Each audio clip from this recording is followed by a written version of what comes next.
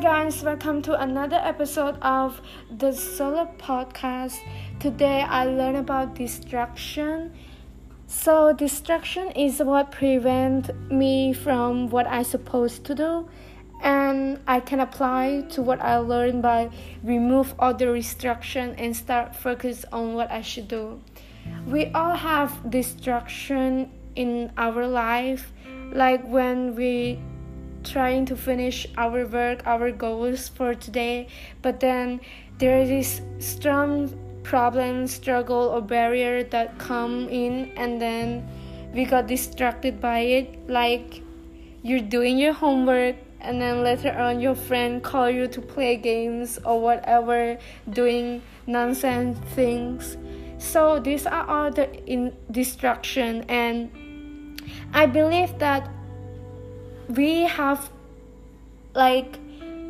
our own decision to choose for that distraction. Like, are we going to allow that distraction to come in our life or not?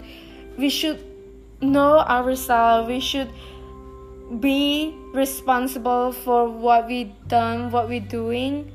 If you have anything to do, you should finish it first. Remove all the distraction and focus on what you should do.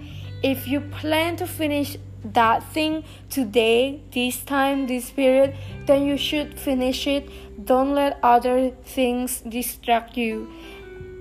And if you feel that you're lazy or you can't finish it, you got distracted by something, you should have planned something forward. Like, you should write down to-do list, write what you should do for today, and try to think for the plan of your future. Like, when you feel lazy, you can be encouraged by it. Like, I really have to finish this. I can't let this distraction come.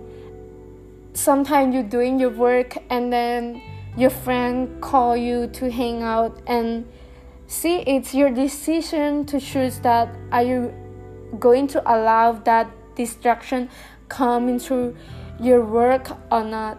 So if you wanted to, then you will just leave your work and go with your friends. So you have to remember that you should finish your work first before you do anything else. Don't let any distraction disturb you.